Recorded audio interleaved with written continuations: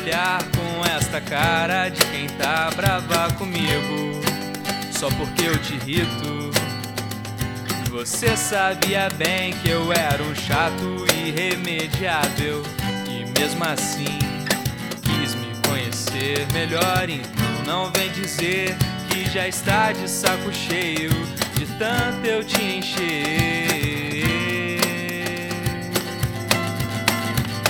Com piadas sem graças, brincadeiras desnecessárias, se no final você ri e até gosta das piadas sem graças, brincadeiras desnecessárias, e no final você ri e até gosta de mim.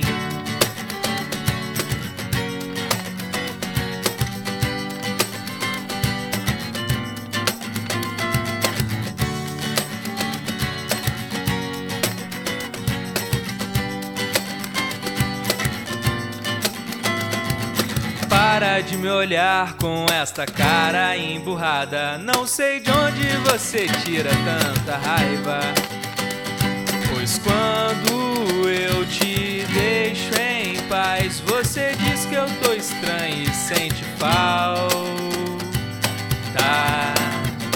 das piadas sem graças, brincadeiras desnecessárias, se no final você ri e até gosta das piadas sem graças, brincadeiras desnecessárias, e no final você ri e até gosta, você ri e até gosta, você ri e até gosta de mim.